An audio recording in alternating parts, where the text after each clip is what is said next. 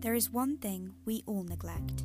Most of us think of our health as a guarantee, but as anybody with a chronic illness or disability will tell you, it is not.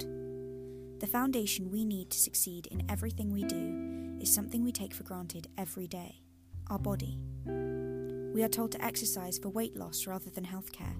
We sleep less so we can work more. We eat food without questioning the impact on our body. We prioritise everything above our well-being. In order to survive and enjoy living, we must take time to look after ourselves. But with external pressures and expectations, it seems impossible to make time for self-care. So, let's make time for it together. Pour yourself a cup of tea and let's discuss what's really important.